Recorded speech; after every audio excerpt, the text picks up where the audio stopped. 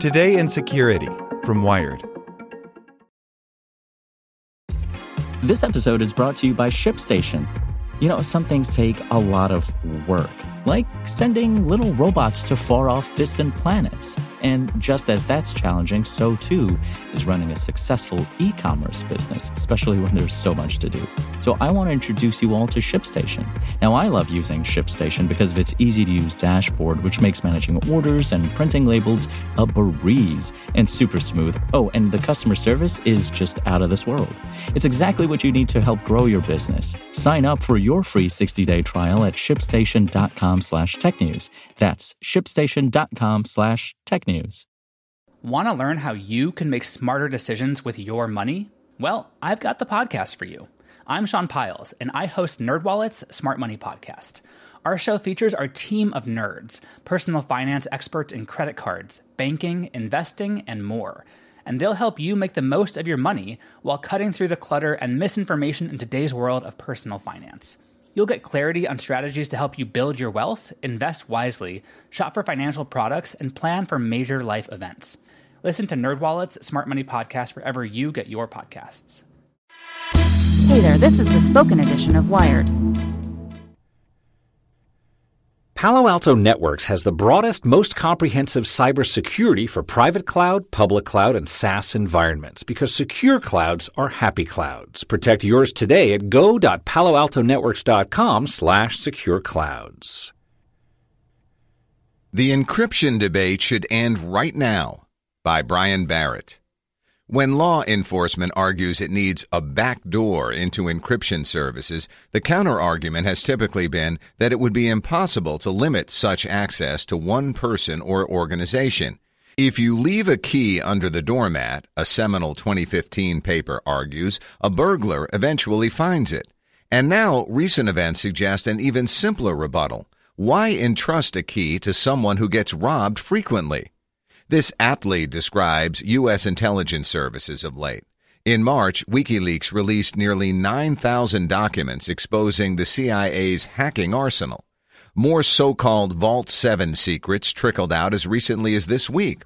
And then there's the mysterious group or individual known as the Shadow Brokers, which began sharing purported NSA secrets last fall. April 14th marked its biggest drop yet, a suite of hacking tools that target Windows PCs and servers to devastating effect. The fallout from the shadow brokers has proven more concrete than that of Vault 7. One of its leaked exploits, Eternal Blue, facilitated last month's WannaCry ransomware meltdown. A few weeks later, Eternal Blue and two other pilfered NSA tools helped advance the spread of Petya, a ransomware outbreak that looks more and more like an act of cyber war against Ukraine. Petya would have caused damage absent Eternal Blue, and the Vault 7 dump hasn't yet resulted in a high-profile hack. But that all of this has fallen into public hands shifts the nature of the encryption debate from the hypothetical concern that someone could reverse engineer a backdoor to acute awareness that someone could just steal it. In fact, it should end any debate altogether. The government asking for backdoor access to our assets is ridiculous, says Jake Williams, founder of Rendition InfoSec, if they can't first secure their own classified hacking tools. If you think about the encryption debate at all, it's likely in the context of the 2016 showdown between the FBI and Apple. The former wanted access to San Bernardino shooter Syed Rizwan Farouk's locked iPhone. The latter argued that writing special code to break its own security measures would set a dangerous precedent. That case ended in something like a draw. The FBI paid an outside company to break into the iPhone, quitting the court case before either side got a definitive ruling. Apple facing off against the FBI was certainly high profile, but it only amounted to one skirmish in a long-fought encryption war.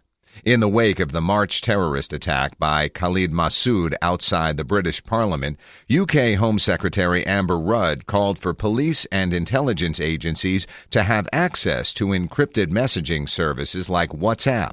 British Prime Minister Theresa May struck a similar chord following a terror attack in London earlier this month.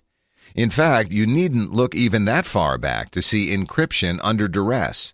Five Eyes, the intelligence sharing alliance of the U.S., UK, Canada, Australia, and New Zealand, met just this week to discuss their national security priorities.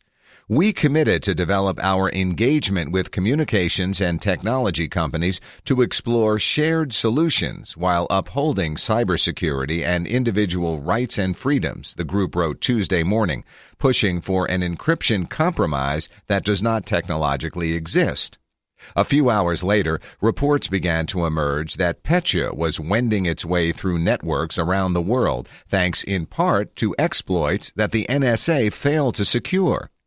I think Vault 7 and shadow brokers illustrate the challenges that even intelligence agencies have in securing extremely sensitive information, says Andrew Crocker, staff attorney with the Electronic Frontier Foundation. And it's hard to think of information that would be more sensitive than special access to the world's encryption protocols.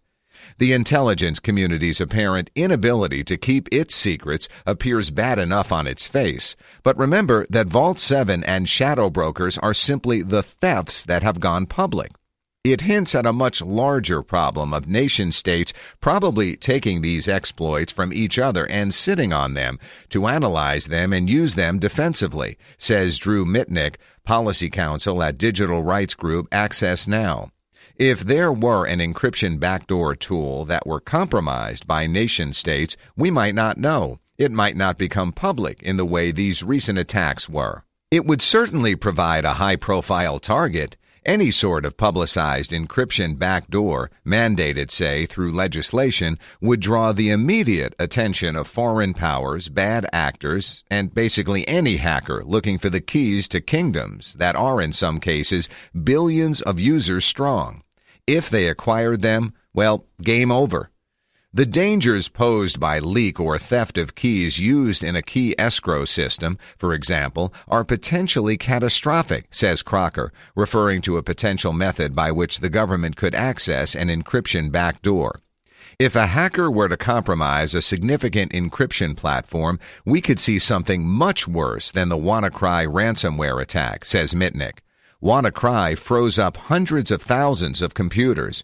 WhatsApp, which uses Open Whisper Systems' Signal protocol, has well over 1 billion users with default end-to-end encrypted chat. The implications come into even sharper relief when you consider countries where access to encrypted chat provides the best defense against oppressive regimes. The NSA and CIA's recent misadventures in securing their wares is just one among many points in favor of encryption. After months of spy agency tools gone rogue, though, the only argument needed should be a lesson you probably learned in junior high. Don't share secrets with people who can't keep them. Want to learn how you can make smarter decisions with your money? Well, I've got the podcast for you. I'm Sean Piles, and I host NerdWallet's Smart Money Podcast. Our show features our team of nerds, personal finance experts in credit cards, banking, investing, and more. And they'll help you make the most of your money while cutting through the clutter and misinformation in today's world of personal finance. You'll get clarity on strategies to help you build your wealth, invest wisely, shop for financial products, and plan for major life events. Listen to NerdWallet's Smart Money Podcast wherever you get your podcasts.